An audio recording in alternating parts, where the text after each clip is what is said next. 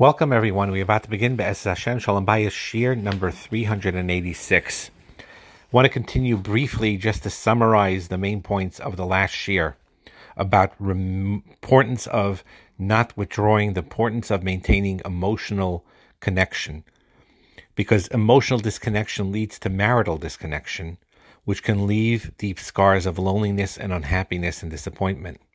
We talked about how sometimes giving birth to a new child could be a nisayon, or raising a family, and one needs to maintain that strength of the connection of the husband-wife relationship as the family is growing, or as there's a busy or difficult season, or that marriages is very important, that the default mode is drifting, and they need to be intentional about loving each other and connecting in secure ways and ways that they feel safe. Because if your spouse doesn't feel safe with you, they can't be intimate with you. And if your marriage isn't a place of security, it will never become a place of emotional connection. And how withdrawing and stonewalling are brutally destructive to a marriage, or self-obsession, or the refusal to take a load and to connect and to build your marriage is unhealthy. And it's very, very important to ask HaKadosh Baruch Hu for siyata d'shmaya, and to do everything you can to maintain this long-term emotional connection through all seasons of life. And both of you really, one of you take that first step, even if it seems unfair that you're sharing the bulk of that burden, to spread that, reach out with that olive branch and to really connect it and to face your challenges together as a couple. And the key really is not the distressing event in and of itself, but the isolation that's created by the disconnect. That is the real key. And in a way, the isolation after an argument is a much bigger challenge than the argument itself, or the disagreement itself, or the frustration itself, when you decide after that to isolate yourself and to disconnect from your husband or with your wife. So it's okay and it's normal to be frustrated at times with your husband or with your wife. But it is a way, if as healthy adults, all of us can do this, that even with that frustration, to show and feel real empathy for our husband and wife at the same time. And to be successful, to have a successfully intimate marriage, that is what you're required to do, to maintain those two opposites in your mind. That you can be frustrated temporarily for whatever is frustrating you, and at the same time, to feel empathy for your husband or for your wife in that frustration, and understanding where it's coming from, and working together and turning towards each other and not away from each other. And to set your priorities and not put your family life on pause. To sometimes say no, to sometimes set boundaries for yourselves, even with your children, like we explained last time. Weekly check-ins with each other, nightly debriefs with each other, no matter how busy you are valuable tools in staying connected. Because if you don't plan to stay connected, and you don't vigorously protect that plan to stay connected, then you won't stay connected. It is a very, very key, very, very important.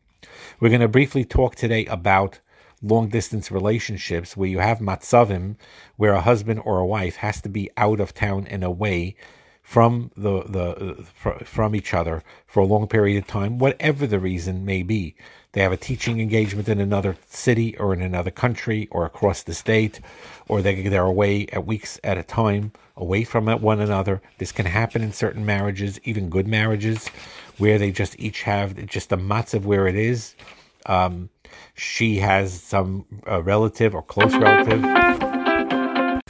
She has a parents in Eretz Yisrael that need help, so she goes away for 3-4 weeks there, or the husband doing that, or he was told as a Maggid Shir, he was told, he was asked to be in a particular yeshiva for a month in Eretz Yisrael, or if you're in Eretz Yisrael in Chutz La'aretz, whatever the case may be, and there is a separation. There's a physical separation of one another, a husband and wife.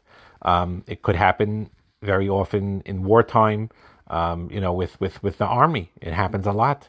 Navy chaplains and things like that, where the husband and wife are away for years. This is an assignment that takes place during wartime, or if one is married to the military and they're called to service. And you have, Baruch Hashem, In the secular world, also, you have where marriages somehow, despite that military life, where sometimes the husband's away for 6 months, 12 months, 18 months in a shot, and then comes home for a week or two and has to go back. And that's a tkufa for even a few years. And their marriage is strong and they're thriving. So it's important. Hopefully, most of us don't have this matziv, but we need to understand how to go about it. There needs to be a realistic expectation to it. There needs to be a discussion about it, to discuss it, to know what the warning points are, the extra nisyonis that do take place when there is a physical distance from one another, and to very, very importantly, connect with one another in a healthy way, in an emotional way, to always be connected very deeply. The idea of emunah really helps a lot. Realizing that HaKadosh Baruch Hu put you together, that your soul connection is deeper. It's an opportunity to, as you're physically separated, to maintain that emotional, deep connection with one another. And the idea behind it is that and here is the very, very important aside, and it's not always easy, but it's very important to deal with the sexual temptations that could take place when there is that long physical distance of separation from one another. It is very, very important to stay strong. It's very, very important to connect with each other emotionally with one another. And when they finally get to be together 6 months later or whatever it is, or 5 weeks later or whatever it is, to be physically together with one another and to have that private union together. What happens with army-wise, what they do is, and they suggest it, and that's what they do, is let's say he went on a 6-month leave, and then he's coming back, and he could be back here for a week or two, however it works, and they have children, and she has a family, and whatever it is, they parcel out with the children, that they go to other places, and for a night or 2 or 3, they spend time alone in a hotel, or at home, and after the kids are parceled out and they're home, but they're alone, and that's the opportunity for the returning spouse and the one who's there to emotionally connect with each other in a very deep way. And it is very, very important to do that when you finally get together again, even if you have to be separated again physically. And it is a very important aspect of the marriage, and it keeps it healthy, it keeps it alive. One needs a special chizik to know how to cope with loneliness that could take place when there's a distance physically, and to get to talk to each other very, very often, to write each other very, very often, to connect with each other, even if it's just 10 minutes here, 10 minutes there, and really, really talk deep, meaningful conversations with one another. And to basically recognize when you're feeling lonely, oh, I feel lonely now, or even if that sexual urge comes up, to understand it, to feel it, but nevertheless to realize I am married and I am dedicated and I am deeply connected to my husband and my wife, and you stay loyal and strong to one another. May HaKadosh Baruch Hu help that for all of us. This should not happen often.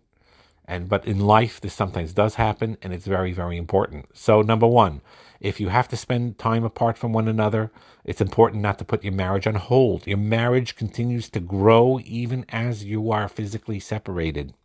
You could grow closer together even while you're spending time apart from one another by making those choices that build your character as a husband and as a wife, connecting.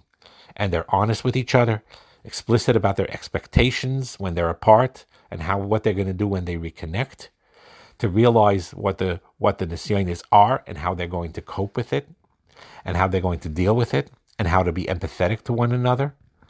And despite exhaustion or loneliness that can make life difficult, being alone, you don't fault your husband or wife by that. You build each other up. If it's hard to have long conversations or not realistic, give your husband or wife 10-minute conversations over the phone, to be present as long as you can, to engage with one another and connect with one another. And again, if the separation was a long one and now they're getting back together, it's important for a husband and wife to get together before reconnecting with their children. Parcel out the children, maybe when they first come from not seeing their parent for a long while, connect with the children for a while, but then have those 2-3 days where you're alone. You talk with a madrich that can help you with those loneliness issues and the sexual temptation issues. and find ways always to stay connected. Because if you don't, then the reunions will feel awkward, you'll feel distant. And it's very, very important if you get counseling together with it, to work towards it, and that will help a great deal. Another thing that's important and not often talked about, but we're going to talk about it today. And we had a few shiurim on affairs, physical affairs. It's something that I rarely did in the group. I need to do it, probably do a few more because it's necessary. It's something that I don't like doing, but I know it's a painful reality sometimes and it has to be addressed.